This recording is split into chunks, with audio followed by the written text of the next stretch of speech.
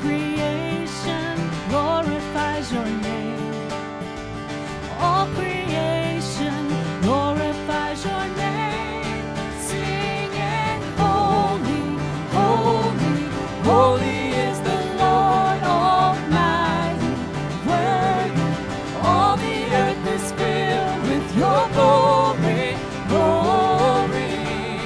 We give you glory, glory.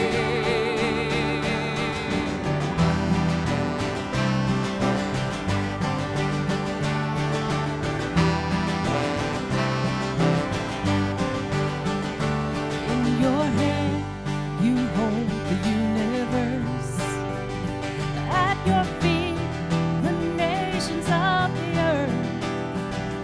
All creation glorifies your name. All creation glorifies your name. Singing, holy, holy, holy is the Lord Almighty. Worthy, all the earth is filled with your glory, glory. We give you glory, glory. Blessing, honor, glory, power, all our praises yours forever. Blessing, honor, glory, power, all our praises yours forever. Singing, holy, holy, holy is the Lord Almighty. Worthy, all the earth is filled with your glory, glory. We give you glory, glory. Singing, holy, holy, holy is the Lord Almighty. Worthy, all the earth is filled with your glory, glory. We give you glory, glory.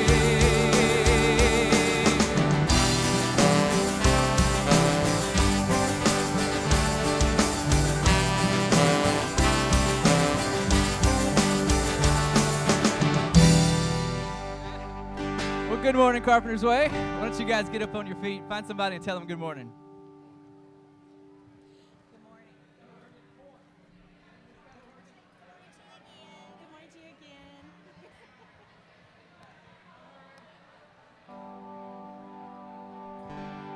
Before creation breathed its first breath, and all there was to be was not yet. You were seated there on your throne, high and glorious, God alone. You're the one I worship and adore. Every moment leaves me wanting more. In your presence I am overcome. I sing your praise at the top of my lungs.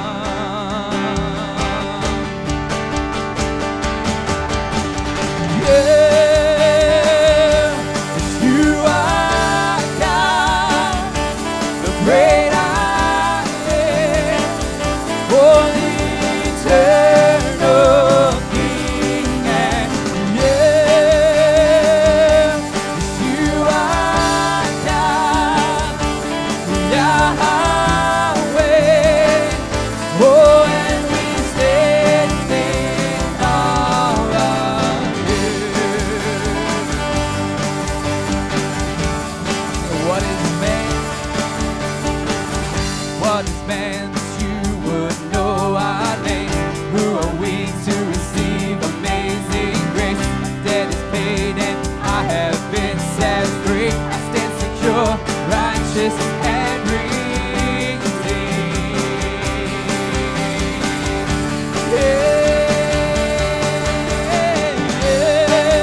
Yes, you are God, the great I am, holy, eternal King. And yes, you are God.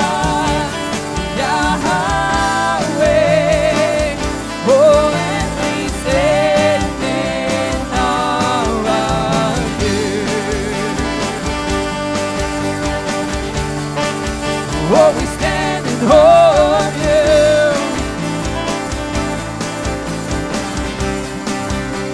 Worthy. Oh, and worthy is our God. Worthy is our Lord. We will sing forevermore. Oh, and worthy is our God. Worthy is our Lord. We will sing forevermore. Oh, worthy is our God. Oh, worthy is our Lord. We will sing forevermore. Worthy, worthy is. Oh, worthy is our God. Oh, worthy is our Lord. We will sing forevermore.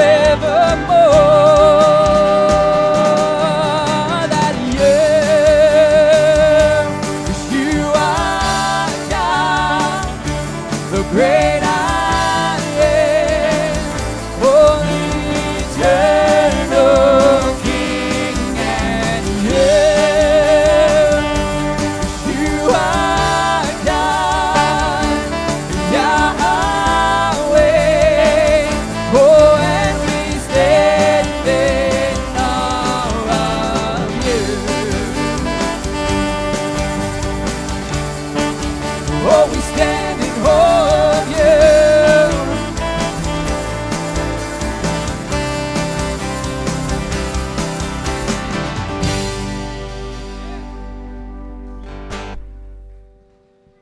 All right, somebody wants to greet you this morning.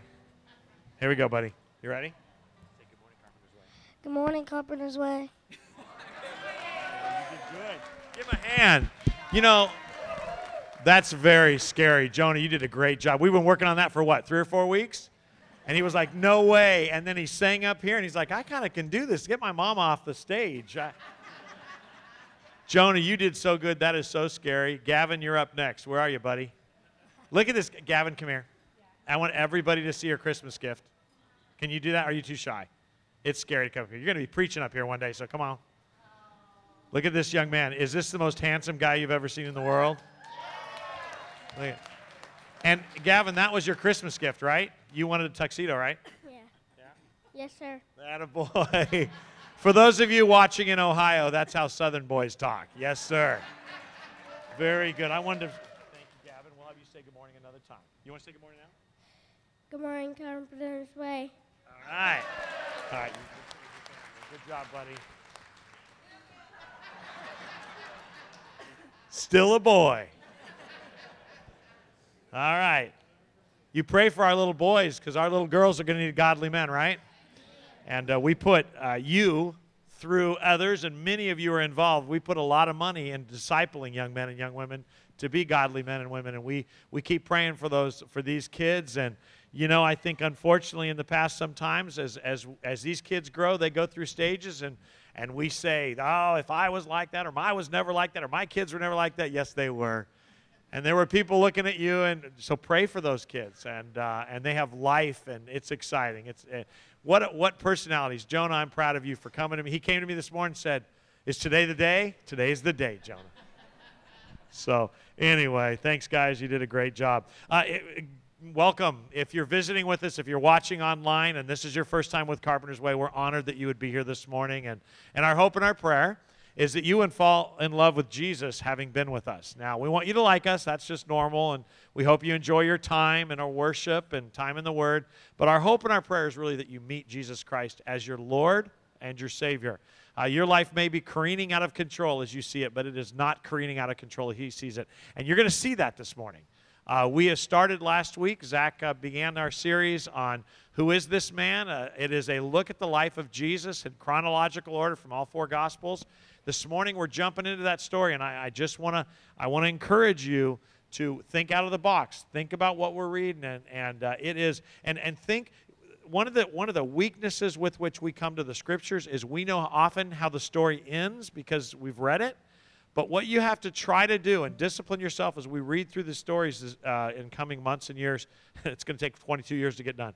But as we read through them, try to put yourself in the position of Joseph and what he knows. Not what you know, but what Joseph did and did not know. It is no different than where you are right now. Your life may be, God has clearly told you how to live and his instructions in Scripture, but you have no idea what that looks like in real life, and neither did Joseph and Mary, but they decided to obey. Same with the Magi. So going to be a great morning in God's Word. I'm not going to preach my message before I preach the message, but we're going to have a good time. So thanks for being with us if you're visiting, and for those of you who are not visiting, who have made this your home, thanks for being here again. It's good to see you in this new year, and hopefully you're settling in, and we're honored that you're here. I do want to highlight some things, so take your worship guide. Let's point some things out. You're going to see an insert in there, ladies, about the IF gathering. This is a day conference. It is there's no cost, right, Julie? There is a cost. The information is in there, and you can talk to the ladies who are involved, or you can contact Julie, and we'll put you in touch with those who are leading this. But it is a phenomenal, I think, is Casey kind of the point person? Where is she? Is she in here? She's probably working in children's ministry. So you can contact the office, and we can put you in touch with the right people if you have questions. But ladies, this is a phenomenal conference. The speakers are great and godly, biblical. So this is something worth taking time and looking at, and that's why we're excited to promote it as well. So take some time and review that. Other things coming up, women's Bible studies are beginning. Our men's Bible studies continues on Tuesday morning. I want to remind you that as the new year comes, that this is good, but where the real growth takes place is among relationships with each other, and those take place in small breakout Bible study groups. So if you are not in one and you have some questions, come up after, and I'll tell you about what we have to offer. Or at the welcome table, we're glad to answer questions, but we want to get you involved. We want you to build relationships with others, so please take note of that. All of that. Now, I want to step and I want to talk to it for a few moments with our church family. One more thing. Hot Hearts is coming up. That is our student camp, and it says here that there's only 10 spots left. So 6th through 12th graders, this is an excellent, excellent conference. Take note of that. Okay, so I want to kind of talk to our church family for a few moments about family business. As we wrapped up 2018 and we ended the year, I want to thank you for your faithful giving. Our above and beyond normal giving allowed us to put just under $100,000 on our renovation fund. We're that much close to having new toilets. That was like half-hearted. Just so you know, if you're visiting, no church has ever been more excited about better bathrooms than this church. You're going to find out in about an hour when I'm done why. But for those of you who do not know what we're talking about, we actually own this whole building. Our student center is on the end, and then we do our church ministry in here. Well, we own the middle part too. It used to be our student center, and it is on the edge of being renovated, and we're going to turn that to an adult discipleship wing, so there'll be lots of classes in there. And then we're going to turn a couple rooms over here into larger bathrooms so that we can shuffle 500 people through. I mean, it's an inconvenience, and so we're excited about that. The whole cost of that is, if you look on the right side of your worship guide, it's the whole cost of that first phase, and that's all of that. Phase 2 is something different, but it's $608,000, and we are well over half of that right now. So thank you for giving, you guys. We just started this around March or April, I think, and that's a lot of giving, and we really appreciate your giving, your faithfulness. Having said that, as we start a new year, it is our normal, regular giving as part of this church that supports our missions, our church. We presently give well over $100,000 a year towards mission giving, and you make that possible by giving. We have a smaller staff so that we can invest the money in discipling people and building, and you know all that stuff. And we started our new budget year January 1st, so I want to encourage you, if you are part of Carpenter's Way, whether it's $1 or some of you can give more, just give. And that's part of our worship each week, and that allows us to do what we do. And these are exciting days, and God willing, maybe this year we'll be able to actually get new toilets. Yes, praise God for toilets. Pray for toilets. Anyway, as the world gets crazier, it is going to be even more important that we take care of each other more emotionally, spiritually, even financially. That's what we do as the body of Christ. That's why God invented the church. And I want to encourage you to be here. I want to encourage you to build relationships with others. I want to encourage you to be involved in ministry.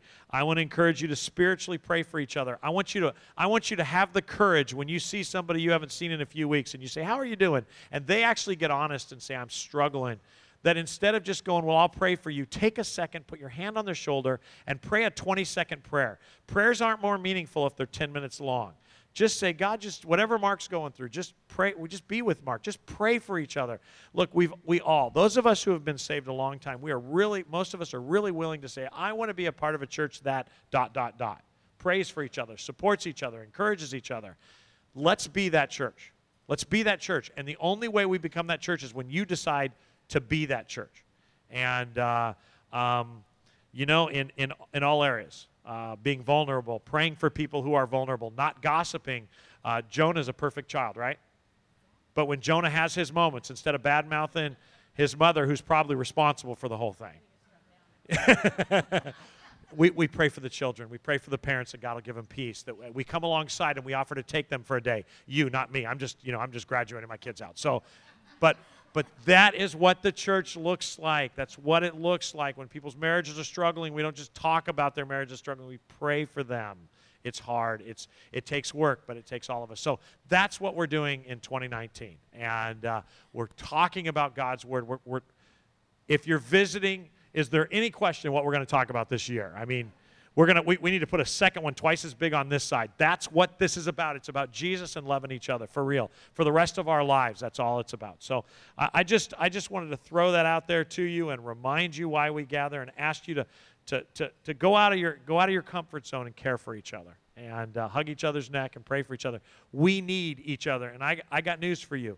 You can have a greater impact than Donald Trump and Nancy Pelosi just by talking to somebody and looking in their eyes and praying for them. Don't let Fox News or CNN convince you that that's what life is about. It's not. Life is about having been purchased by Jesus, loving each other, and we'll get through anything. And I know this because I've been to India, where it is a Hindu nation that is against evangelicalism, and they are doing just fine. They're poor, but they're doing just fine. Thank you very much. So anyway, that's the final thing. I'm going to, as our ushers come forward and prepare for our offering, I say each week, this is the one part of the service that belongs to those of us who attend here regularly. Having talked about that, some of you who are visiting or watching online go, "Hey, it's just like every other church. All they do is talk about money." I talk about money to our church family. If you're visiting, this is not your concern. We're just glad you're here. Just don't steal from the offering or we will find you. But we're just glad you're here. I do want to say one more thing, and that's many of you have heard that my mother is ailing, and she had an incident sometime early last week that looked like a stroke. It has all the manifestations of a stroke. It appears to be high blood pressure that has done some significant damage to the right side of her body. I appreciate your prayer. We don't know much beyond that. She's at CHI and in step down, and they're taking very, very good care of her. Just pray. That's all we can do. Many of you know my mom struggles with dementia as well, and she's in and out of here, and you know Ray, and just pray for him. Pray that God gives him wisdom in her care and all that. I just say that because I know a lot of you have questions, and I don't have a lot more answers than that, but just keep praying. God's got this too. He's a good God, and the best day of our lives is when we go home. It really is. It really is. This is not... when we get ill, and my mom may live many, many years, but it makes you think about it. When they come to the end of our life, it's not the end. It's not the beginning of the end. When you find out you have cancer, for a child of God, it's the end of the beginning, right? It's the end of the beginning. Keep your hope in God. That guy. That's why he came. What does it say? "Oh, death, where is your sting?" It stings a little, but that bee gets crushed. That bee gets crushed because we have been saved because of that one. So anyway, like I said, I already did preach before I preached, but thank you for your prayer. Thank you for your love. I hear all of you. We'll keep telling you about it, and you just keep praying, and God's faithful. If we only trust Him when it's good, we're no different than anybody else, right? We're going to trust Him when it's not good, because He is good. And so let's pray, and let's get on with what we came here to do. Lord Jesus, thank you for songs. Thank you for songs that remind us of your goodness and your faithfulness. Thank you for the theology in those songs. Thank you for our gathering. I am I am so blessed to stand up here every week. When we start the music, there may be 70 people in here. When I get up here to greet people, there's 400 to 500, and it's just so good for my heart that these people care enough about you and each other to gather here every week. And I pray that you would build on that. I pray that we would be people who are open and sincere and honest and want to be the change that we know the church needs to be. Lord Jesus, thank you for how you have provided for us in 2018 in so many ways. We thank you for the kids and the adults that were saved, the people that were discipled, the dozens and dozens of baptisms, those who are willing to stand in front of this church and say, I'm going to follow Jesus, and I want the world to know. And we pray for more in 2019. We pray for more souls, more commitment, more understanding of you from your word. Father, we pray that you would, we pray and we know you'll continue to provide financially for us. And I pray that you would move in our hearts, those of us who attend here regularly, to make that part of our worship, that we would enjoy the privilege of giving, of writing a check or putting cash in there, or just the privilege it is to participate in the work of the gospel globally and here in town. And so, Father, we commit this year to you, and we ask you to bless us and direct us and guide us and be in charge of all areas. In the name of Jesus, I pray. Amen.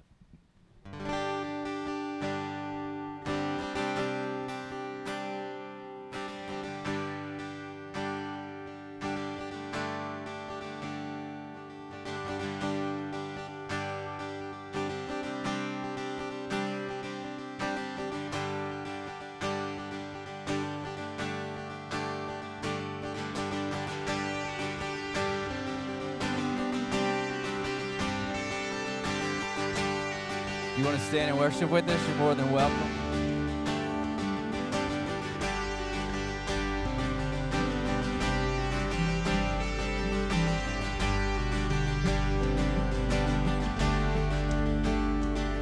The cross, our way to freedom. The cross, our wrath to bear. But God, so rich in mercy, took our place and saved us there. Lift him high, all praise to Jesus. Lift him high for all to see. Lift him high, the cross of Calvary, where mercy died to set us free.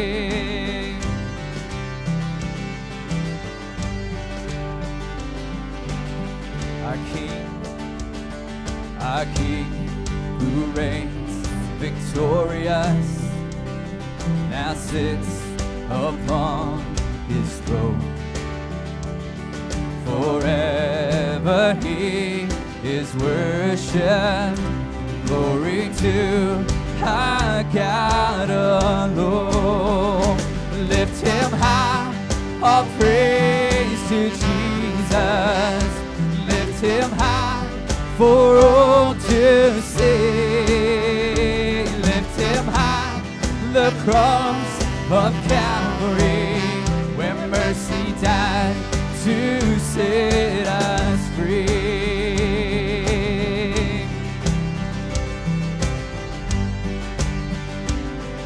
All the saints, oh, and all the saints adore you. Heaven bows before you.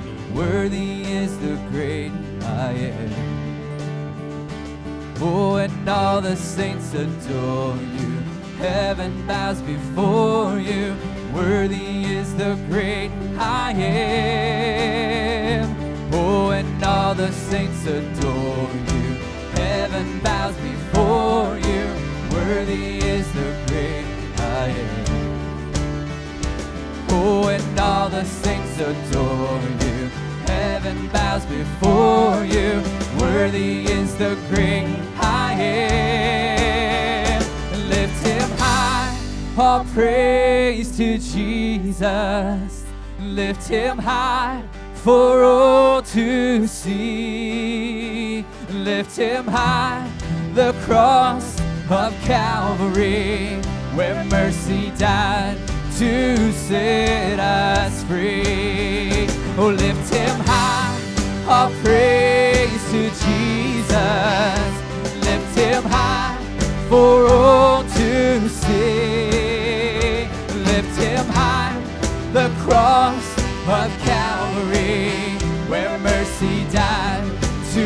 set us free.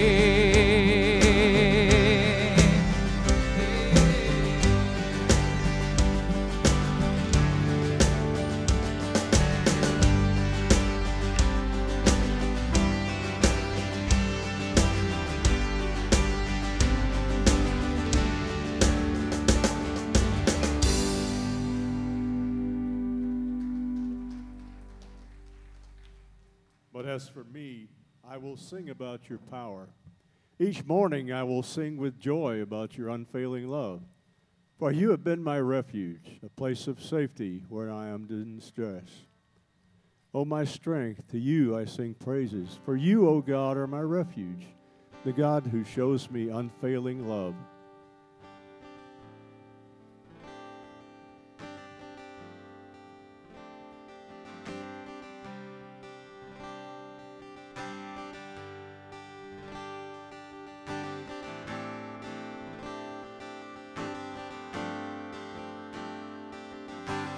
Holy, you are holy, Lord Almighty, God, you reign worthy, none more worthy, King of glory, God, you reign.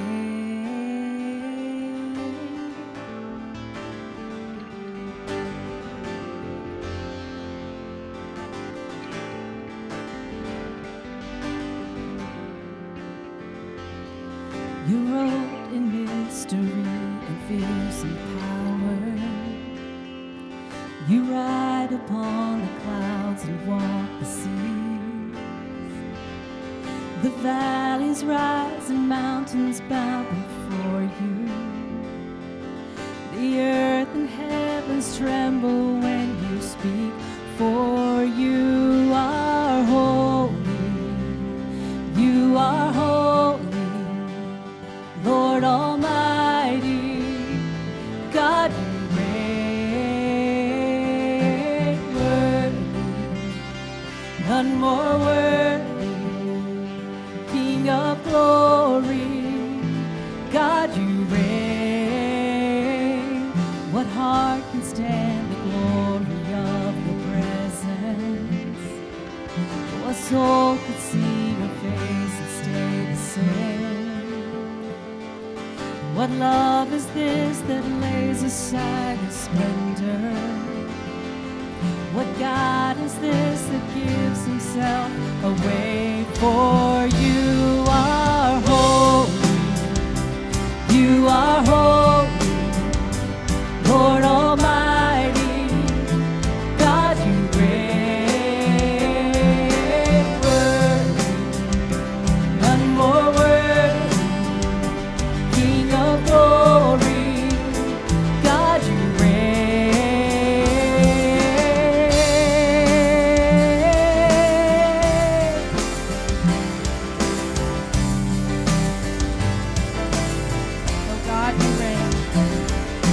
oh God, you reign, you never change, be lifted high, exalted, forevermore, the Lord of lords, the King of majesty. Oh God, you reign, you never change, be lifted high, exalted, forevermore, the Lord of lords, the King of majesty. Holy, you are holy, Lord Almighty, God, you reign worthy, none more worthy, King of glory, God, you reign holy. Oh, you are holy, Lord Almighty, God, you reign worthy. There's none more worthy, King of glory, God, you reign holy. Oh, you are holy, Lord Almighty, God, you reign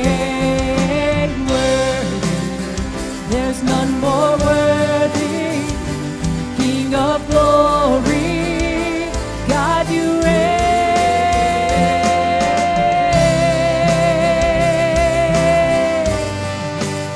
Oh God you reign.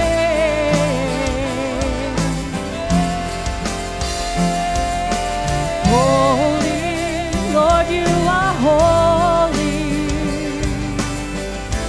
Oh, you're our King of glory.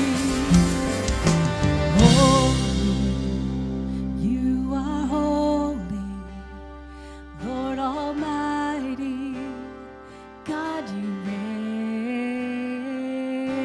Worthy, none more worthy, King of glory, God you reign.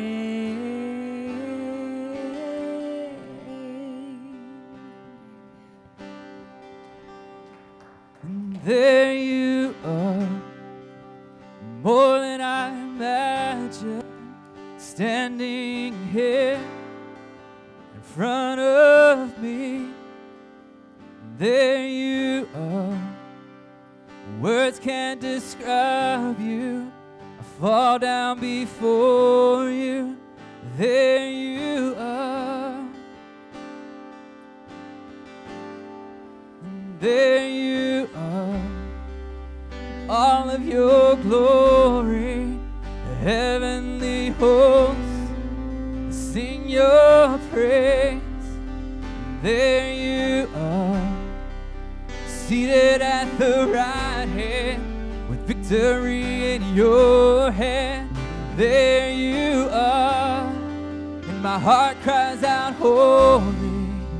God, you are worthy of all the glory, honor, and praise. My heart cries out, holy. God, you are worthy of all the glory, honor, and praise.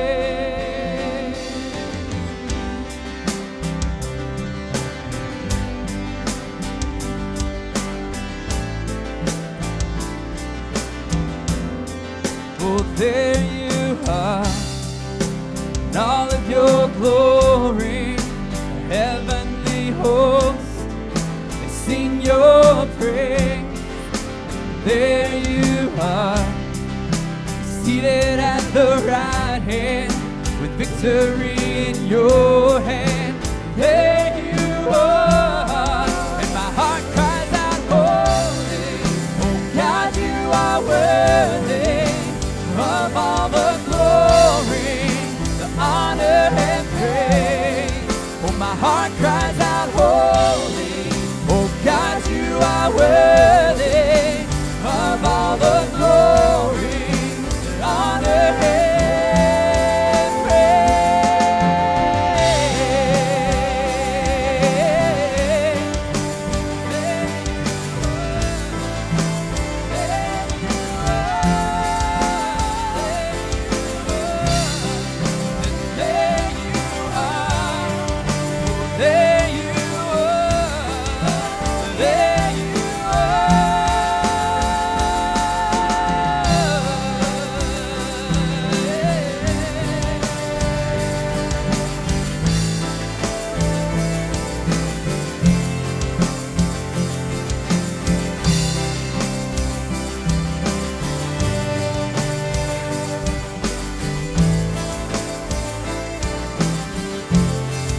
My heart cries out, holy. Oh God, you are worthy of all the glory, honor, and praise. My heart cries out, holy. Oh God, you are worthy of all the glory, honor, and praise. My heart cries out, holy. God, you are worthy of all the glory, honor, and praise. My heart cries out, holy. Oh God, you are worthy of all the glory, honor, and praise.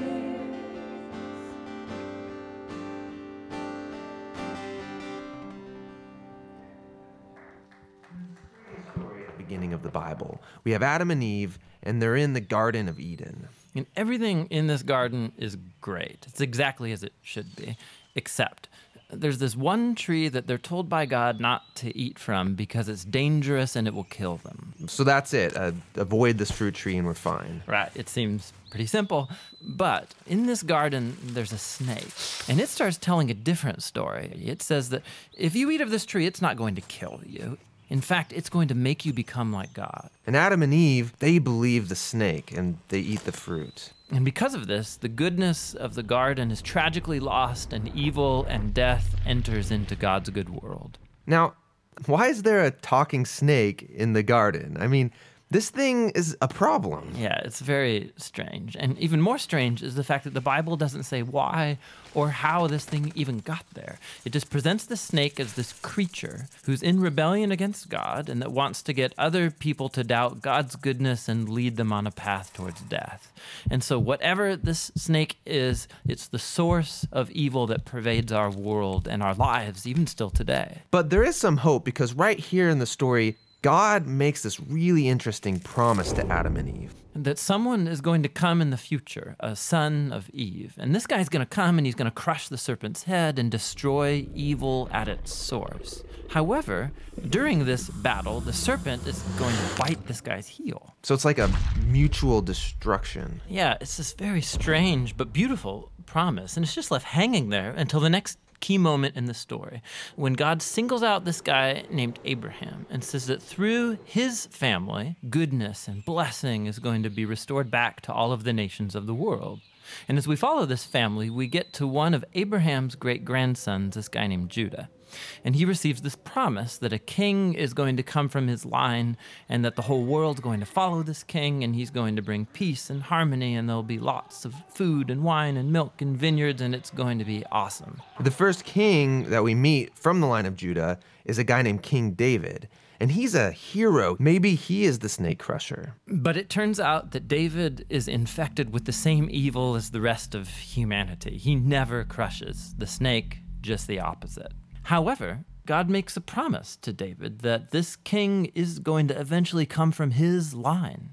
But as you go on in the story, one by one, each generation of his sons, they're just total chumps. They give in to the snake, they choose evil, they go after money and sex and power and following other gods. Things get so bad that they run the nation of Israel right into the ground, and the big bad empire of Babylon just takes them out.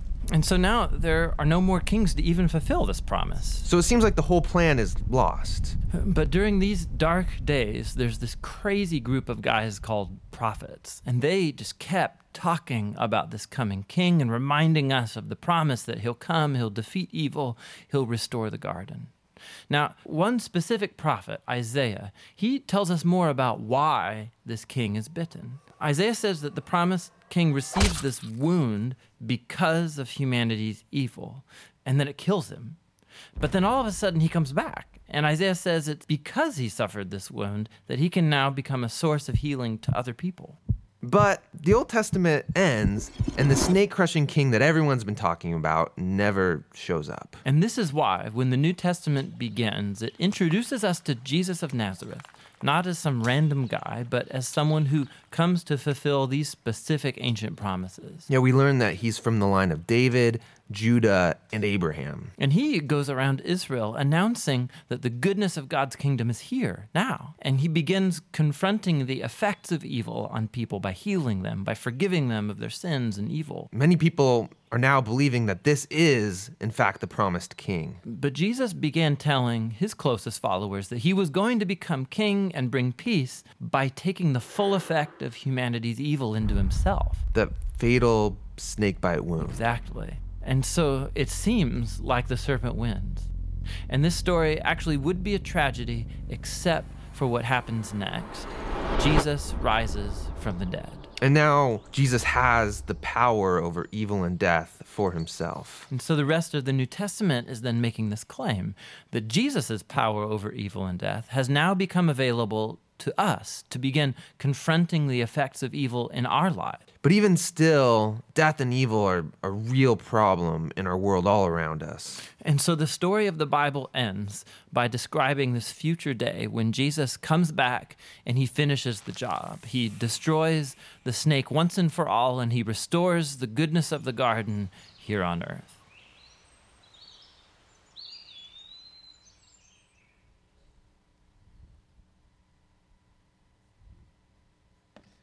So we pick up the story in the middle. In the beginning, the Word already existed. The Word was with God, and the Word was God. He existed in the beginning with God. God created everything through him, verse 3 of 1 John tells us. And nothing was created except through him. The Word gave life to everything that was created, and his life brought light to everyone. The light shines in the darkness, and the darkness can never extinguish it. God sent a man, John the Baptist, to tell about the light so that everyone might believe because of his testimony. Verse 8, John himself was not the light. He was simply a witness to tell about the light. The one who's the true light, who gives light to everyone, was coming into the world. He came into the world he created, but the world didn't recognize him. He came to his own people, and even they rejected him. But to all who believed him and accepted him, he gave the right to become the children of God. They were born, not with physical birth that results from human passion or plan, but from a birth that comes from God. So the Word became human and made his home among us. He was full of unfailing love and faithfulness, and we have seen his glory, the glory of the Father's one and only Son. John testified about him when he shouted to the crowds, "This is the one I was talking about when I said, 'Someone's coming after me, who's far greater than I am, for he existed long before me.' From his abundance, we have all received one gracious blessing after another. For the law was given through Moses, but God's unfailing love and his faithfulness came through Jesus the Messiah." No one has ever seen God, but the unique one, who himself is God, is near to the Father's heart. He has revealed God to us. Matthew chapter 1. This is how Jesus the Messiah was born. His mother Mary was engaged to be married to Joseph. But before the marriage took place, while she was still a virgin, she became pregnant through the power of the Holy Spirit. Joseph, to whom she was engaged, was a righteous man and did not want to disgrace her publicly. So he decided to break the engagement quietly. As he considered this, an angel of the Lord appeared to him in a dream. "Joseph, son of David," the angel said, "don't be afraid to take Mary as your wife, for the child within her was conceived by the Holy Spirit, and she will have a son, and you are to name him Jesus, for he will save his people from their sins." All of this occurred to fulfill the Lord's message through his prophet. "Look, the virgin will conceive a child, she will give birth to a son, and they will call him Emmanuel," which means God is with us. When Joseph woke up, he did as the angel of the Lord commanded and took Mary as his wife. Luke 2. At that time, the Roman Emperor Augustus decreed that a census should be taken throughout the Roman Empire. This was the first census taken while Quirinius was governor of Syria. All returned to their own ancestral towns to register for the census. And because Joseph was a descendant of King David, he had to go to Bethlehem in Judea, David's ancient home. He traveled there from the village of Nazareth in Galilee. He took with him Mary, to whom he was engaged, who is now expecting a child. While they were there, the time came for a baby to be born, so she gave birth to her firstborn son. She wrapped him snugly in strips of cloth and laid him in a manger because there was no lodging available for them. All right, take a breath. I want you to take a breath because I know you know this story. You've just heard it 2,000 times in the last month. But I want you to pay attention to the stuff that we don't often maximize. The information, just the story. Think of this like you haven't heard of it. That night, there were shepherds standing in the fields nearby. I'm in verse 8, guarding their flocks of sheep. Suddenly, an angel of the Lord appeared among them. Pause, take a breath. It doesn't say hovering. It's not at all like the children's pageants, or it's not at all like the TV shows. He was among them, and the radiance of the Lord's glory surrounded them. It doesn't say that the angel showed the radiance of the Lord. It says that the radiance of the Lord showed around them. So what you have is a bunch of shepherds out in the field talking, and a guy walks in the middle of them who's an angel of the Lord, and the glory of the Lord shone around them. It was around them, in the midst of them. This was a supernatural moment, and they knew it because they become terrified. How do we know that? They were terrified. Verse 10. But the angel reassured them. Don't be afraid, he said. I bring you good news. Why would they be afraid of an angel bringing bad news? Because for the previous 700 years, every time a prophet or an angel came, it was not good news. I bring you good news this time, which will bring great joy to all people. The Savior, yes, the Messiah, the Anointed One, the Lord, has been born today in Bethlehem, the city of David. And you will recognize him by this sign. Now you know why he's born in a manger. The reason he was born in a manger is to be a sign so that they could recognize which baby in Bethlehem was the Messiah. You will find a baby wrapped snugly in strips of cloth lying in a manger. Suddenly the angel was joined by a vast host of others, the armies of heaven. These were not little cherubs that we see in movies, little with harps, getting people to love each other. These were the armies of heaven praising God, saying, glory to God in the highest heaven, and peace on earth to those with whom God is pleased. When the angels had returned to heaven, the shepherds said to each other, let's go to Bethlehem. We've got to go check this out. Let's see this thing that's happened, which the Lord has told us about. So they hurried to the village, and they found Mary and Joseph, and there was the baby lying in the manger. After seeing him, the shepherds told everyone what had happened and what the angel had said to them about this child. All who heard the angel's story were astonished. But Mary kept all of these things in her heart and thought about them often. The shepherds went back to their flocks, glorifying and praising God for all that they had heard and seen. It was just as the angel had told them. 8 days later, when the baby was circumcised, he was named Jesus, the name given him by the angel even before he was conceived. Then it was time for their purification offering, as required by the law of Moses after the birth of a child. So his parents took him to Jerusalem to present him to the Lord. The law of the Lord says, if the first child is a boy, he must be dedicated to the Lord. So they offered the sacrifice required in the law of the Lord. So you take a break there, and that tells you that this is a very religious Jewish family. Little details. We're not going to spend all of our time in this part of the story today, but I want you to highlight the stuff you're familiar with and notice some of the stuff. So we know a lot about the family just from this. In fact, it goes on to say that the requirement of the law was either a pair of turtle doves or 2 young pigeons. So that gives us 2 pieces of information. They are very Jewish. They're obedient to Roman law and religious law of the Jewish people. So that's how we know they're religious. But it also tells us by the sacrifice they make, turtle doves or pigeons. It doesn't tell us which they sacrificed, but it tells us they were poor.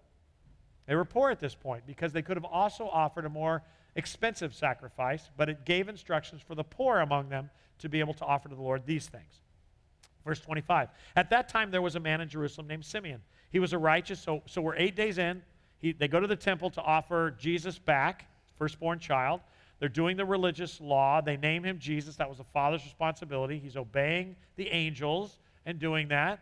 They offer their sacrifice, and while they're there, and this is all part of the bris, the circumcision experience, at that time there was a man in Jerusalem named Simeon. He was a righteous and devout man who was eagerly awaiting for the Messiah to come and rescue Israel. That tells you what Simeon was waiting for. He's about to become a prophet, but his expectations were a rescuer of Israel. That's going to come in play in a few moments. The Holy Spirit was upon him and had revealed to him that he would not die until he had seen the Lord's anointed one. That's just another translation of Messiah, anointed one. Jesus' last name was not Christ. Christ means Messiah. Messiah could also be translated as the anointed one. Why is that important? Because God tells Daniel the anointed one will come in this many years. Actually, if you want to know Jesus' identity, then it would have been Jesus of Nazareth. That is the name by which he went. So when they were in Christ's time, in the Messiah's time, in his life, it wouldn't have been Jesus the Christ. It would have been Jesus of Nazareth, Joseph's son. That's how they identified back then. Just side information. The Spirit was upon him, verse 26, and had revealed to him that he would not die until he had seen the Lord's Messiah, talking about Simeon. That day the Spirit led him to the temple. So when Mary and Joseph came to present the baby Jesus to the Lord, as required by the law, Simeon was there. And he took the child in his arms and he praised God, saying, Sovereign Lord, now let your servant die in peace. As you have promised, I have seen your salvation, which you have prepared for all people. Now he's prophesying. Because before he was waiting for God to send the Messiah to rescue Israel. Now he's salvation for all people. He is the light to reveal God to the nations, and he is the glory of your people Israel. Jesus' parents were amazed at what had been said about him. Then Simeon blessed them, and he said to Mary, the baby's mother, this child is destined to cause many in Israel to fall, and many others to rise. He has been sent as a sign from God, but many will oppose him. As a result, and he's saying this to Mary, the deepest thoughts of many hearts will be revealed, and a sword will pierce your very soul. Wow. Was that true? Verse 36, Anna, a prophet, was also there in the temple, and she was the daughter of Phanuel from the tribe of Asher, and she was very old. Her husband died when they had been married only 7 years. You think your life has been difficult? Take a breath. She's 7 years into a marriage as a woman whose life is completely wrapped up in giving children to the man that she's married to, and she ends up a widow the rest of her life. Just because you're a worshiper doesn't mean your life is going to be easy. Verse 37, then she lived as a widow to the age of 84. She never left the temple, but stayed there day and night, worshiping God with fasting and prayer. She came along just as Simeon was talking with Mary and Joseph, and she began praising God. She talked about the child to everyone who had been waiting expectantly for God to rescue Jerusalem. Now you know what the people are thinking. When Jesus' parents had fulfilled all the requirements of the law of the Lord, they returned home to Nazareth in Galilee. There the child grew up healthy and strong, and he was filled with wisdom, and God's favor was upon him. And that is how God, the Word, the Anointed One, Emmanuel, the Messiah, or Jesus as you know him, who existed before the beginning, it tells us in Scripture, took on human flesh. Actually, I want to say it differently, became human. He became human and he dwelt among us. You know the story. You've heard it every year from the moment you were conceived, being in the Bible Belt. And if you shop at Target, you hear the songs over the loudspeaker. You know the story. You've heard Charlie Brown tell it. You've seen it played out in different things. We even showed the Star movie, the Animals version of the story, which is not biblical. But you've heard the story, and in some ways, it's a little boring because we've heard it so many times. You're very familiar with the story, but that actually isn't the end of the story. In fact, that part of Luke actually misses a few years. For some things are missing from that part of the story that I want to spend time in today. In Matthew chapter 2, verses 1 to 3, it tells us that Jesus was born in Bethlehem in Judea during the reign of King Herod. About that time, some wise men from the eastern lands arrived in Jerusalem asking, "Where is the newborn king of the Jews? We saw his star as it rose, and we have come to worship him." King Herod was deeply disturbed when he heard this, as was everyone in Jerusalem. Just to give you some idea of what we're talking about here, Jerusalem is 5 miles north of Bethlehem. So Bethlehem and 5 miles when you're walking or going by camel is a long way, but it's still by many attributes, it is a suburb of Jerusalem. Jerusalem was a large city where the Roman governmental headquarters was, where the temple is located. So you have the central hub of Judaism, of Jewish worship, of nationalism, and you have the central hub of Roman government. Those aren't there by accident. Basically, to rule the world back in that time, you would take over countries, you would have a stronger army, and nobody would rise up against you. And basically what you would do is you would kidnap the strongest, the best, the religious of each culture and each group that you would take, and you would subjugate them. You would give, for instance, Jewish people, the high priest, high amounts of authority. You would support his act if he will support yours. Because the job of the person, the governor of the area, was to keep the peace. And if he couldn't keep the peace, he was only given a small amount of time by the Roman government to keep that peace, and he would be killed, removed, and somebody else would be put in his place. That's the mojo of the world at the time. And so you have in Jerusalem this large international city where lots of things are happening, and you have King Herod, who is the wrongful king of the Jews. And I say that because I want you to understand, we just sort of accept certain things, but as you know, the Jews wanted their own king. They're a very proud people, even to this day, and they long, if they don't long to rule the world, they long to be respected as a ruling nation in the world, and they long to be a kinged nation. And they don't have a king at this time, so Herod acts as their king. But he has a problem. He's not the king of the Jews. He knows it. And so part of his fear, and history tells us that Herod was an incredibly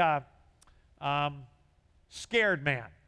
It tells us that he lived in fear nonstop, even to the point where he killed members of his own family to keep them from overthrowing him. He lived in constant fear that he was going to be overruled. So when he hears that the Israelites have a king that was born, and when he realizes that these men, these Gentile men, travel thousands of miles in order to worship him, that unsettles him.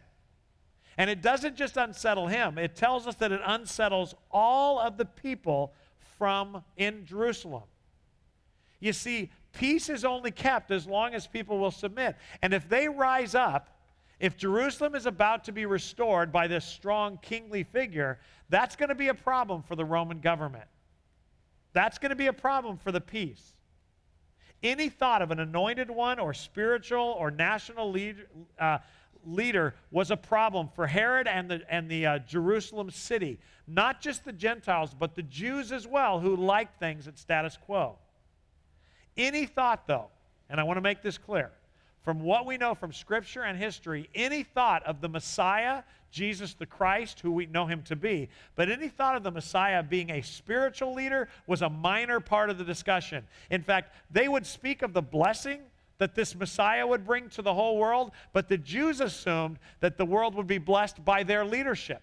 They didn't think that there was a spiritual need. They thought that the Ten Commandments and the Mosaic Covenant, as they would adhere to it more and more, or basically the average Jewish person, if they would simply offer sacrifices as the priests and the rabbis required, they felt like spiritually they were in fine shape. After all, they are God's chosen people. So any thought that was of this Messiah coming and redeeming them spiritually wasn't their first thought or even an important thought. What they thought their biggest need was what the need was when they were enslaved in Egypt.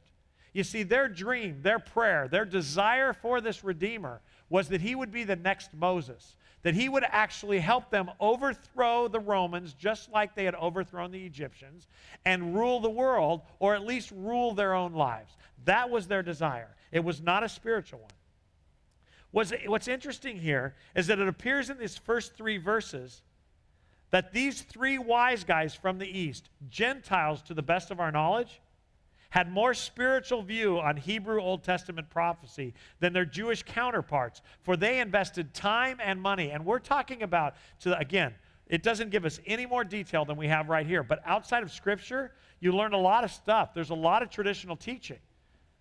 It is interesting that these men traveled thousands of miles, and they came to worship him. They saw this child not just at one who should be respected as a future national leader, but one who deserved to be worshiped. 2 reasons we know that these men did not arrive on the night of his birth. I know that that's a fun topic now, and we laugh about that, but this is the passage which gives us 2 reasons. Number 1, the Greek word that the Magi used for seeking Christ is not an infant, but a child, up to 2 years of age. Jesus is probably standing, walking, or at least crawling by the time they show up. So all that stuff that we think in our brain that it looked like, they don't bow at the manger. They bow to a 2-year-old kid who's doing what 2-year-old kids do. And he's clueless, and they're clueless. This is an amazing story for that reason. Second of all, later in the chapter, they're going to refer to Mary and Joseph and Jesus living in a house.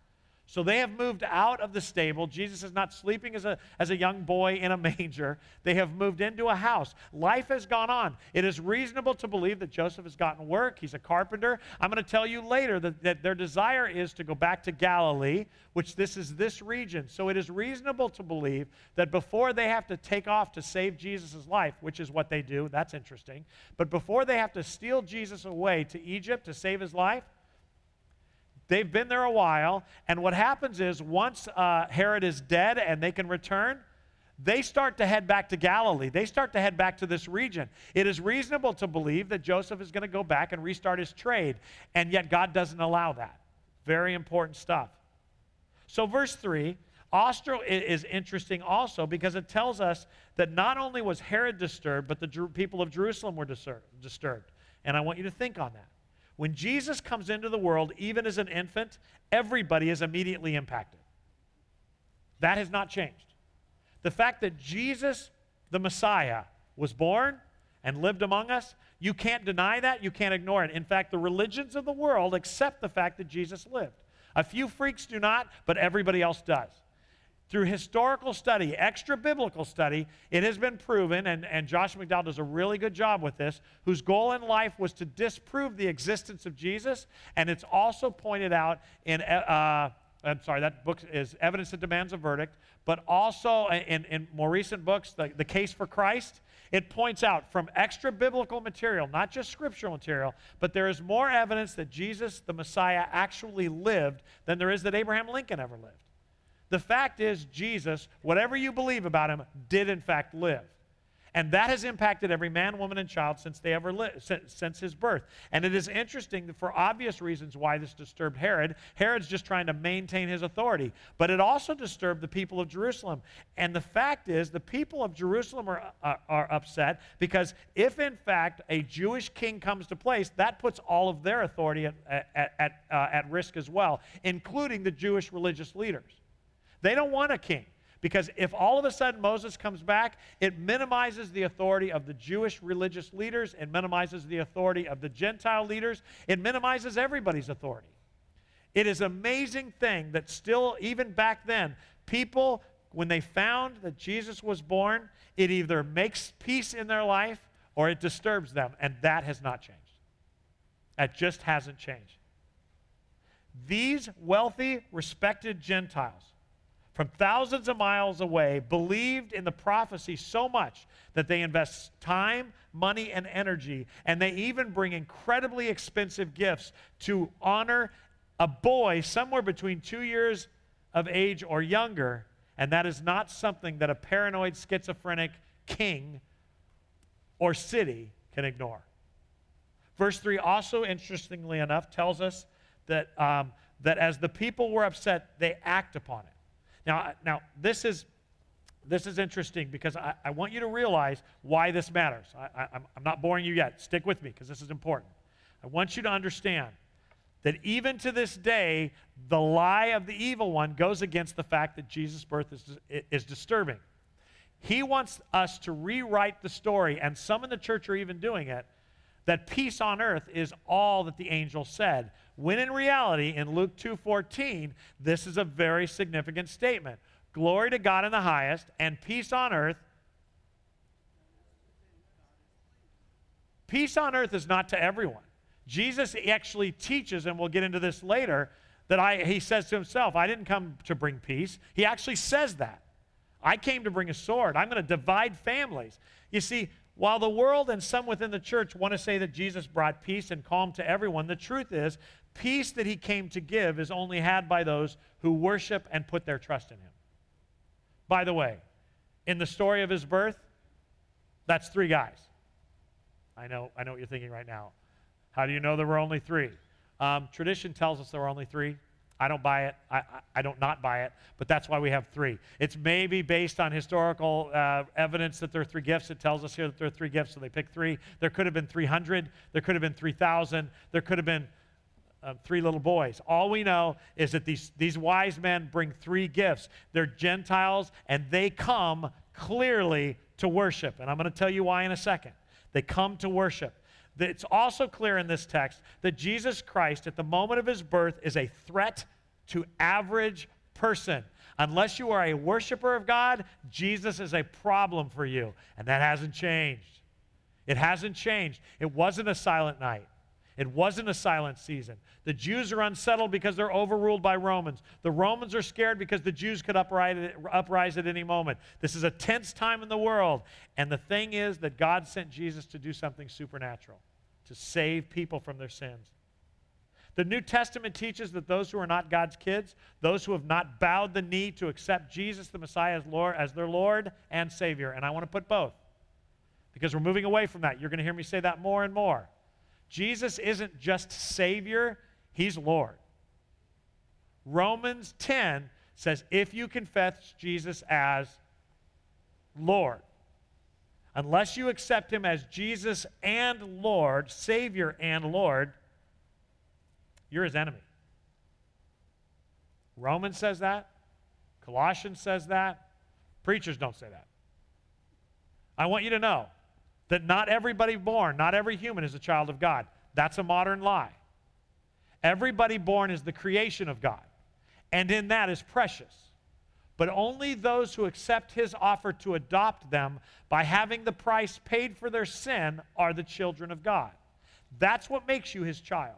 Not understanding that he lived. The demons themselves, James tells us, understand that he died and rose again. That doesn't make the demons saved. What makes you saved is accepting his offer, that he's Lord and that he's the only one that can save you. Everything else just makes you smart.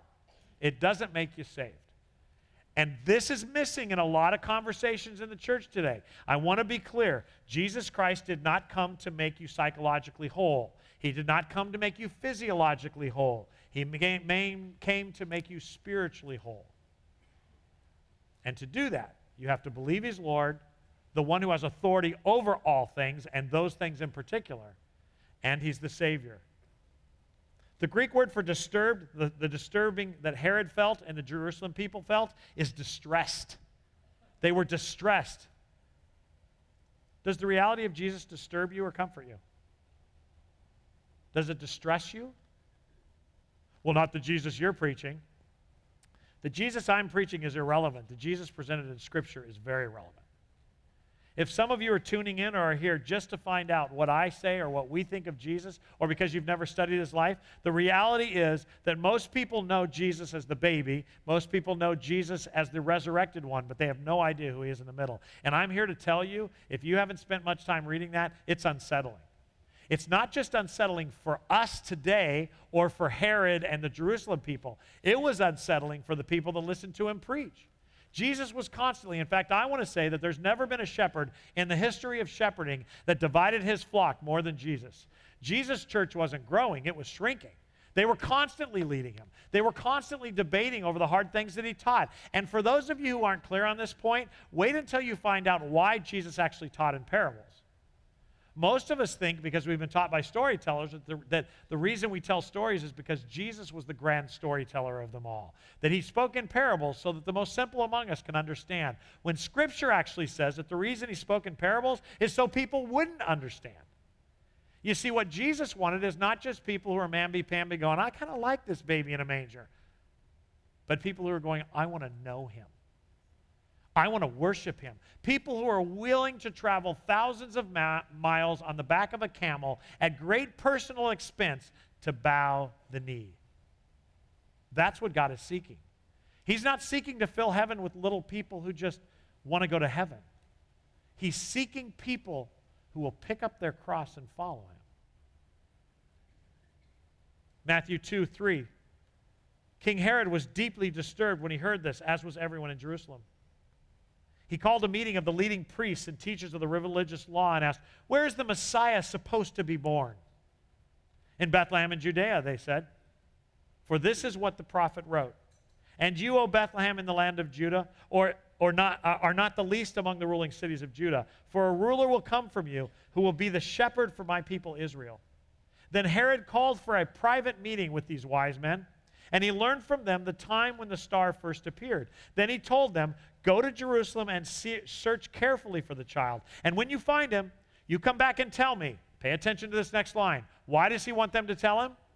So I can go worship him as well. That's a funny part of the story when we're children, but I want you to understand that tells us what he knew of the wise men. This is really significant. We don't know anything about the wise men except they come from the east and they come to worship. It tells us on several occasions. And this validates that these weren't people just coming to worship a future nationalistic leader. Because if that were the case, Herod would have simply paid them. He would have said, I want to go and show my respects for Jewish leadership, but he doesn't. He actually uses the fact that he knows that they are sensitive to joining them in worship. Worship, by the way, the Greek word for worship here in the New Testament is the word to actually prostrate yourself on the ground as a religious submission. These guys weren't coming just to revere another king. They were coming because they knew that this Messiah was here for spiritual reason. And that idea is endorsed by the fact that in his manipulative speech, Herod uses that same thing. I want to worship him too. Man, if this is God's anointed one, you got to tell me where he's at. And in that, they're convinced of him. Do you understand the argument? I want you to realize that there's a lot of conflict going on here. This was not a peaceful time. I argue it was not a silent night or a silent season. This is a season of great unsettledness, not just in the hearts of Jews who are enslaved to Romans, but Romans as well. The conversation with these guys leads Herod to say that he wants to join them in worship. That's the hook he's going to use to get these men to return to him with the location of the one that he needs to kill to stay in power. He doesn't offer money. He doesn't offer political power. He says he wants to join them and become a worshiper with them. And these guys, that resonated with these guys. These three gift-giving fellas were worshipers of the Most High God. They knew who he was, and they came to bow when it appears that no one else did. That's pretty cool. In case you're not clear, God is not the God of the Jews. He's the God of all of us. And we have some Gentiles here showing up on the scene and doing the right thing. Verse 9, after this interview with the wise men, they went on their way. And the star they had seen in the east guided them to Bethlehem. It went ahead of them, and it stopped over the place where the child was. When they saw the star, they were filled with joy. And they entered the house. There it is. Not the barn, not the stable, but the house. And they saw the child, not an infant. They saw the child. There he is. What do you think they thought when they walked in? There's a 1.5-year-old boy thrown up on the floor because he has the flu. What do you think they thought? There's the child with his mother Mary. And they prostrated themselves and worshiped him. Then they opened their treasure chest. And that little 1.5-year-old boy, they hand him a big bar of gold and a bottle of myrrh and an encasement of frankincense. And he kicked it like a soccer ball because he was only a 1.5. Joseph's eyes lit up because he was now rich. Mary went, we get dinner. Jesus goes, that stinks. These guys had listened to the voice of God. Do we? I mean, I know we know the story, and I know we love the story, and I know we know the prophecies, and I know we know, but I want you to realize that the Old Testament is still relevant. It matters. These stories matter because they're people just like us. And God is faithful to them just like he is us, and he's faithful to us just like he was them. These stories matter because they give you courage and strength when life seems to be careening out of control, because life was careening out of control here. For a woman named Anna who was only married 7 years, and now she's in her 80s, and she's lived most of her life as a widow, fasting and praying every day of her life after losing her husband. Or these three wise guys who get on a camel and they travel across the globe for the sole purpose of seeing the Messiah. Or a guy named Simeon who's promised by God that he won't die until he sees the Lord's anointed one who will restore Jerusalem. They opened their treasure chest and they gave him gifts of gold and frankincense and myrrh. And when it was time to leave, they returned to their own country by another route. Why? For God had warned them in a dream not to return to Herod. These guys listened to the voice of God. So not only are they worshipers, but they're obedient servants of God. These most likely Gentile guys worshiped the God of the Hebrews and listened to him when he warned them. In last week's introduction to the series by Zach, he made several foundational facts on who Jesus is. And by the way, have we sung that song that you sang, that There He Is? Have we sung that before? Dude, that's your best song.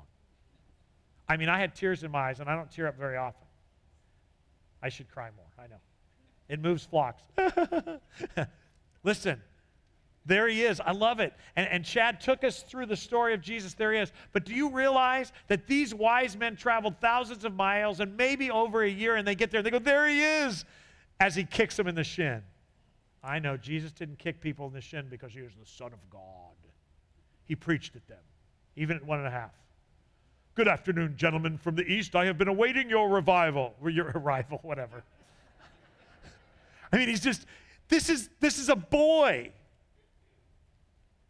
Zach made several points as to who the Lord is. There he is. I love that.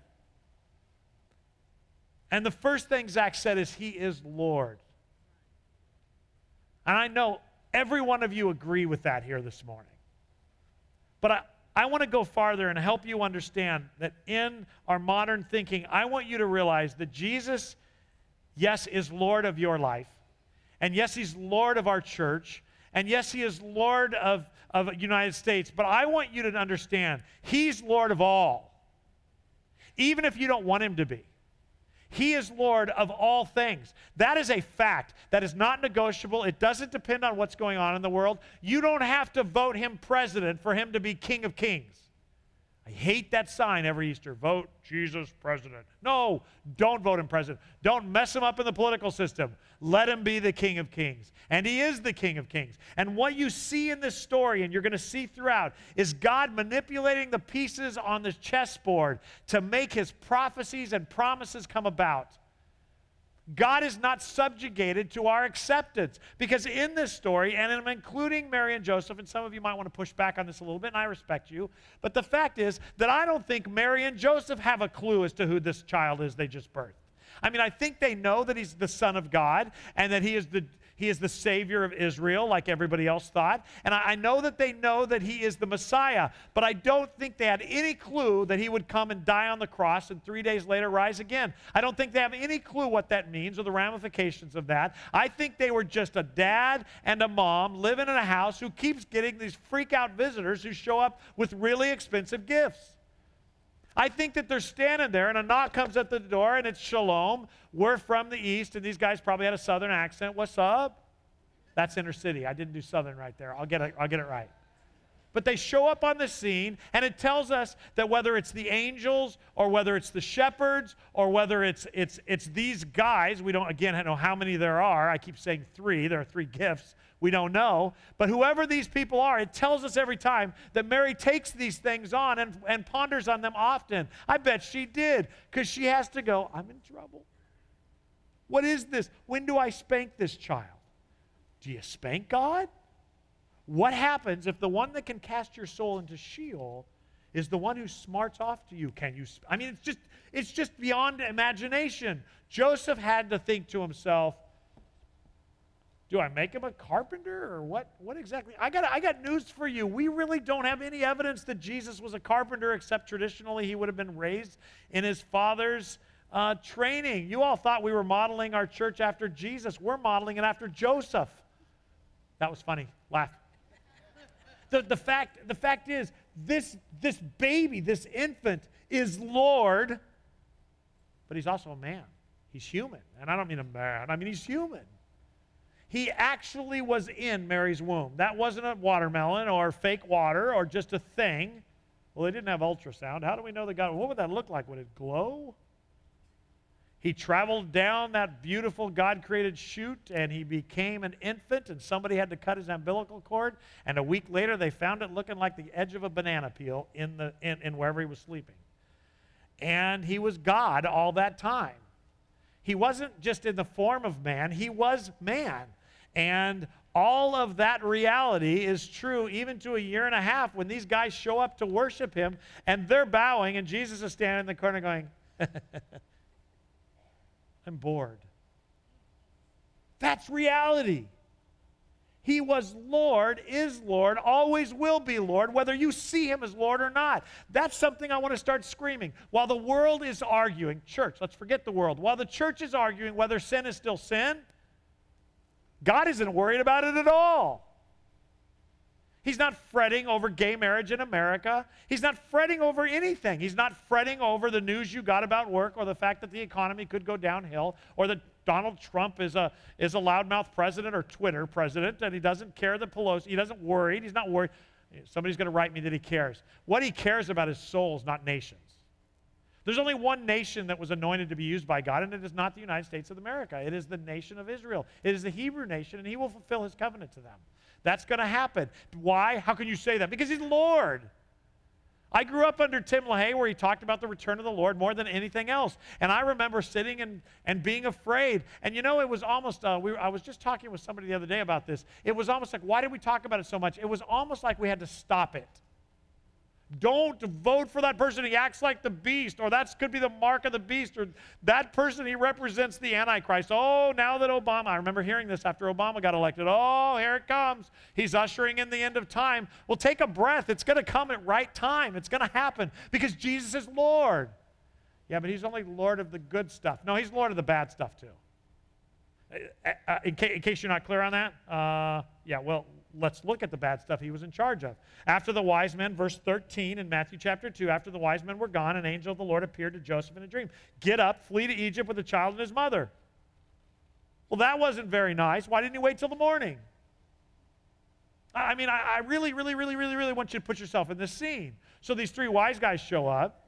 They offer him gold, frankincense, and myrrh. When they leave, Mary and Joseph do a little money dance. They high-five each other. We're rich, we're rich, we're rich. I can take the day off. Joseph plans to take the next month off and spend some of the gold that he got. He's going to go to the local funeral home, and he's going to take some of the incense for dead bodies that you've been hearing about your whole life, the myrrh, and he's going to take it there. And he's going to sell it because it's very expensive. And they're going to take a month off. They're probably going to travel the world. They're going to do all that stuff. And they go to bed, and they're hugging. Now we can add more to our family because we can afford them, and they're hugging, they're holding each other in bed, and then all of a sudden, Mary starts snoring. And Jesus is sleeping, and he rolls over, and Joseph falls asleep, and all of a sudden it's like, hey, wake up! You got to get your family out of here. Herod's coming to kill your son. Which, by the way, is the second thing I want to talk to you about. God is in constant process of protecting this baby that is also God. So when you start doubting that he was man, I want to make it clear that this is not an act in three play, or this is not a play in three acts. Why does he wake up Joseph in the middle of the night? Because this infant can be killed. This is not the only time we hear this. It's actually, Jesus starts his preaching in the synagogues, and it tells us that he started preaching outside on the outskirts of town because they either wanted to make him king or others wanted to kill him. In fact, his brothers mock him and tell him to go in on during the Passover season into town and do some of his miracles. They're mocking him. And they're saying, everybody will follow you if you go into town. And Jesus says, no, they want to kill me. It's not time. You see, there's a timeline that's seen throughout this if you read it within context. There's stuff going on. God's got a plan. Why? Because he's Lord. At the same time, he's a human infant that can be run through by a Roman sword. And so God is keeping his plan in action by moving the pieces around and using people. And poor Joseph, he's got the first good day he's had in about 3 years. His family looks intact. Nobody's questioning the legitimacy of that infant child that's his. In fact, everybody seems to be hailing it. And he goes to bed with enough money to take care of his family for the first time. And he's woken up a few hours later by an angel going, you got to get out of here. After the wise men were gone, an angel of the Lord appeared to Joseph in a dream. Get up. Flee to Egypt with the child and his mother. And in case you're not sure what the Greek word for flee is, in English it means run fast.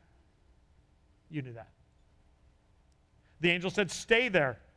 Stay there until I tell you to return because Herod is going to search for the child to kill him. That night, any questions on what that means? That night, the first good night he's had in 3 years. That night, Joseph leaves for Egypt with the child and Mary, his mother, and they stayed there until Herod's death. This fulfilled what the Lord had spoken through the prophet. I called my son out of Egypt. Wow, he is in charge. He's Lord before it happens. He's Lord why it happens, and he'll be Lord after it happens. He's in complete control. Thousands of years ahead of this, he's already saying what's going to happen. You saw in the video earlier that the whole purpose of all this is because the serpent is going to bite and bruise his heel, but he is going to crush his head. And this is what that is pointing to. The reason that Joseph ends up in a pit on his way to Egypt is not because his brothers were evil, but because God wanted to incubate a nation with which the Messiah would be born, and it would have to go from a group of about 65 people to about 2 million people in less than 500 years. So he puts them in slavery in Egypt where they multiply like rabbits. And every time the Egyptians try to put him down, God raises him up until eventually he takes care of business. Why? Not because God had favor on the Jews, but because God was going to use the Jews as he had promised Abraham to bless the world. You and I would not be saved if Joseph did not go to Egypt. God is good, my friends, even in the most tragic moments. As Joseph wakes up in the middle of the night and his hair is bad and there's no time for a shower, and he gets his wife on a donkey or whatever they traveled in, and they are scurrying out of town, and you know exactly what they were feeling because you've all watched NCIS. They're looking over their shoulders, and I don't care how much trust he had in the Lord, he's not sure that he and Mary survive. He's just a dude doing his job to protect his wife and kid because the angel told him to. And as they are leaving town, Joseph is scared to death. And guess what he's looking forward to when he gets to Egypt? Ishmaelites. Well, that's going to work out really well for a Jew now, isn't it?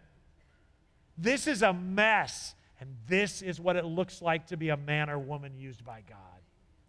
You are being lied to on a regular basis that God wants your best for you. He wants his best for you. And he's got a plan that's based on loving us and adopting us. But the plan in the meantime is going to be scary and painful. Ask Joseph and Mary. Don't believe the lie. You are not the I am, no matter who writes that book. It's Jesus that is the I am. And Satan is playing the hedges of truth and trying to get you to believe that the center of God's universe is you. And I want to be clear, the center of God's universe is God. You are a benefactor of his love for you. He loves you, and but it may hurt for a while. But he loves you, and he looks forward to you coming home. But in the meantime, that night, Joseph left for Egypt with the child and his mother, and they stayed there until Herod's death. This fulfilled what the Lord had spoken through the prophet, I called my son out of Egypt, verse 16. Herod was furious when he realized that the wise men had outwitted him. He sent soldiers to kill all the boys in and around Bethlehem. That stinks. And it's part of the story. You know what? We're going to have Chad write a new song. We're going to call it Terror of Bethlehem, and that will be our theme next Christmas. And next time you buy your child Noah's Ark or you put things on the wall, just remember the millions or hundreds of thousands of people who were drowned outside of the ark. We like the happy side of the story, but you have to understand that when we introduced sin in the garden, death ensued. Jesus' entrance on scene did not bring a silent night or a peaceful night. What it brought was peace to those upon whom his favor rests.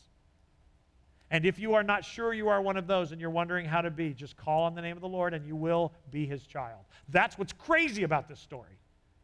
You don't have to genuflect. You don't have to give, although we appreciate that. You don't have to do anything. You don't have to serve in children's ministry, although Alicia would appreciate that. That's not what you have to do. To be saved, all you have to do is call on the name of the Lord. If you confess that he is Lord and you believe in your heart God raised him from the dead, you will be saved. All who call upon the name of the Lord will be saved. That baby is the Savior. No, he's just a 1.5-year-old baby. You know what those wise men knew? That he wasn't a 1.5-year-old baby. He was billions of years old in human form, actually God himself, the Lord of all, and they should bow. How about us? Well, I don't like what he says. That's none of your business. You know, I struggle too, okay? I struggle. Now that we're all in the same boat. I don't like God's plan. I wish he would just make life smooth here to heaven, but that's not how this works. Why? Because there's work for us to do in the mess. But I want you to know that whether or not you like what he's doing in your life or in your spouse's life or in your children's life, he's not in heaven going, I sure hope they like me. He's going, I got a plan. Trust me. By the way, that's why we gather, because you're going to have a bad day or week or month. And you need me to remind you that God is good. And I'm going to have a bad day, week, or month, and I'm going to need you to remind me that God is good. I need that. But that's not what the church does anymore. We get together and we preach at each other these little truths that we all agree on, and we talk politics, and we talk everything but Jesus. Oh, he's part of the discussion, but only after the fact. If we don't vote, God's still in control. If it doesn't go our way, what if God's in control even when we die of cancer? What if that is the best day of our eternal life? What if God has a plan for Mary and Joseph that involves Egypt? I don't want to go to Egypt. I didn't ask. It's an incredible story. Herod was furious, and they kill all the boys 2 years and younger based upon the wise men's report of the star's first appearance. Verse 17. Herod's brutal action fulfilled what God had spoken through the prophet Jeremiah. In case you're not keeping count, that's 800 years before the birth. A cry was heard in Ramah, weeping in great mourning. Rachel weeps for her children, refusing to be comforted, for they are dead. 800 years before this happens, it's prophesied that it's going to happen. Peace on earth? Did it bring peace to Herod or the mothers of Jerusalem? How about Joseph and Mary, faithful servants of the Most High God? They're awakened in the middle of the night to run for their lives to a foreign country to protect their godson that they didn't even conceive together. When God takes over Mary and Joseph's life for his own plan and his work in the world, their having a say over their own lives is over. Verse 19, when Herod died, an angel of the Lord appeared to them in a dream to Joseph in Egypt. Get up, the angel said, take the child and his mother back to the land of Israel, because those who are trying to kill the child are dead. Oh, that's a second best day of his life. I get to go back. Honey, pack the kids. We're going. I said kids. That's not a theological. It's maybe just Jesus, but I'm making this up as I go along. So it's time to go back. We're going to our people. And if you aren't sure how much the Jews like being among Jews, you need to go back and read the Old Testament. It's all over that. They love their own people. So Joseph gets up and he returns to the land of Israel with Jesus and his mother. Okay, there's only one son. But when he learned that the new ruler of Judah was Herod's son, Archelaus, he was afraid to go there. Then after being warned in a dream, he left for the region of Galilee. Oh, come on, God. Please, I want to go to Bethlehem. Go to Galilee. Why? None of your business. I'm Lord. I know what you're thinking. Those of you who are biblically minded are going, he had to go back there to fulfill prophecy. What you don't know is if the prophecy was written so that you knew that he was the Messiah as prophesied, but we don't know why God moves him back to Nazareth. We don't have any idea. Maybe it was to keep him safe. Maybe it was to keep him quiet. Maybe because if he went to the temple every day living in Jerusalem and argued with the priests, they'd start worshiping him, and that wasn't God's plan, or killed the kid. We don't know. But we do know that God meets them in the middle of the night, or the Lord instructs an angel to tell them. So for that reason, he leaves for the region of Galilee instead of where he wanted to go. That's the inference. So the family went and lived in a town called Nazareth, which fulfilled the prophets that said he will be called a Nazarene.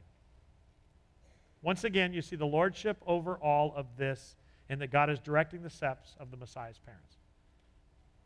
And once again, you see humanity, vulnerability of Jesus, in that his parents obviously want to return to the Jerusalem region, but since Herod's son is now there, God changes their plans and sends them to Nazareth, where Old Testament prophecy will actually be fulfilled. He is both Lord and fully human at the exact same time.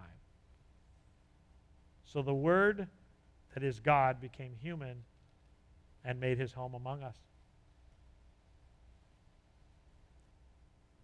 As God, this one we worship did not make himself the exception to the rules of humanity and the vulnerability and the weakness of the flesh. He lived within it, completely trusting himself to his Father's plan. But as a human infant, and get this, I want this to sink in. As a human infant, he humbles himself and trusts his parents and the Magi's willingness to obey God rather than their own desires. Think about that. If Mary or Joseph decide not to obey the angel of the Lord, Jesus is toast. If the Magi decide to go back to Herod and make money, Jesus is toast. It is their obedience that allows the Lord's will to be done. And all of this happens because of Galatians chapter 4. I didn't realize what time it is. I'm sorry. I'm way long. That's surprising. But it's the plan of God. When the right time came, God sent his son, born of a woman, subject to the law. God sent him to buy freedom for us who were slaves to the law so that he could adopt us as his very own children. He was willing to completely upend the life of Mary and Joseph and three Magi and all the mothers of Bethlehem and all the people of Jerusalem and a crazy guy named Herod, simply so you and I could be born again. Sometimes it feels like we're living in an unimportant time, just trying to live good, moral, wholesome lives while awaiting either our homegoing or the return of the Lord. Satan has convinced us that we are living in an in-between time that is not really relevant spiritually in history. We know that reaching one person for Christ matters, but in the big scheme of things, we don't see ourselves in the tradition of Paul or Jesus or Mary or Joseph or Daniel, and I'm here to tell you that they didn't either. They did not. They did not see the bigness of their calling. They did not see the bigness of their time, but they did see the bigness of the God who asked them to obey. And so we end this morning by asking you, which one of the characters in this story are you? Are you the obedient magi who will worship Jesus at great cost to yourself? Are you willing to give of your wealth for the kingdom? Are you willing to expend large amounts of time serving others for the kingdom? Are you Joseph, who doesn't seem to complain every time God wakes him up and tells him to leave a community? He just does it.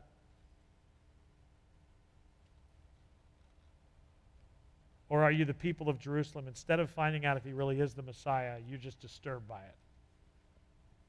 Let me be clear, and I know this bothers some of you, and we can talk about it on Wednesday night again, and we will, and we'll continue having a conversation, but it doesn't change the fact that if Jesus is in fact Lord, his plan will be accomplished in your life if you're his child, whether you want it to be or not. You can fight, you can run, you can wrestle, you can complain, you can try to change theology, but it will not change truth. There is no such thing as your truth and my truth. There's only truth. You may wish there was your truth and my truth. You may want to act out in your own worldview, and you may wish to prove that you're a good person and that you aren't as evil as everybody else, and you can die believing that. But I'm here to tell you that only those who live like the Magi and die like the Magi are the children of God. That's harsh. That is phobia of many sorts. Jesus Christ did not come to make social justice the law of the land, nor did he come to build up the Republican Party. He came to be the Lord of all, whether you are Democrat or Republican. Where have we placed our hope? Because he may wake you up in the middle of the night tonight and say, stay faithful. It's going to get really wild out there. Stay faithful. And I know that like my life, your life is careening out of control. No, it's not. It's right on target. Because your Savior, your Dad, is Lord of all. Even that thing you wish was different. And if you lose hope, look at Mary and Joseph and these three gift-giving people. They're your example. Don't be Jerusalem. Lord Jesus, thank you for the truth of your word. Make us obedient, faithful servants. I thank you for these magi, and we don't know how many there were, but we thank you for them and their obedience, their desire to worship you. Thank you for that. Thank you for Mary and Joseph, whose lives are upended for your use and for our salvation. And Lord Jesus, you have called us by the same passion and desire and lordship to serve you even in the midst of chaos. So may we be found faithful. In Jesus' name, amen. I'm sorry I went late. Bible study will start in a minute and a half.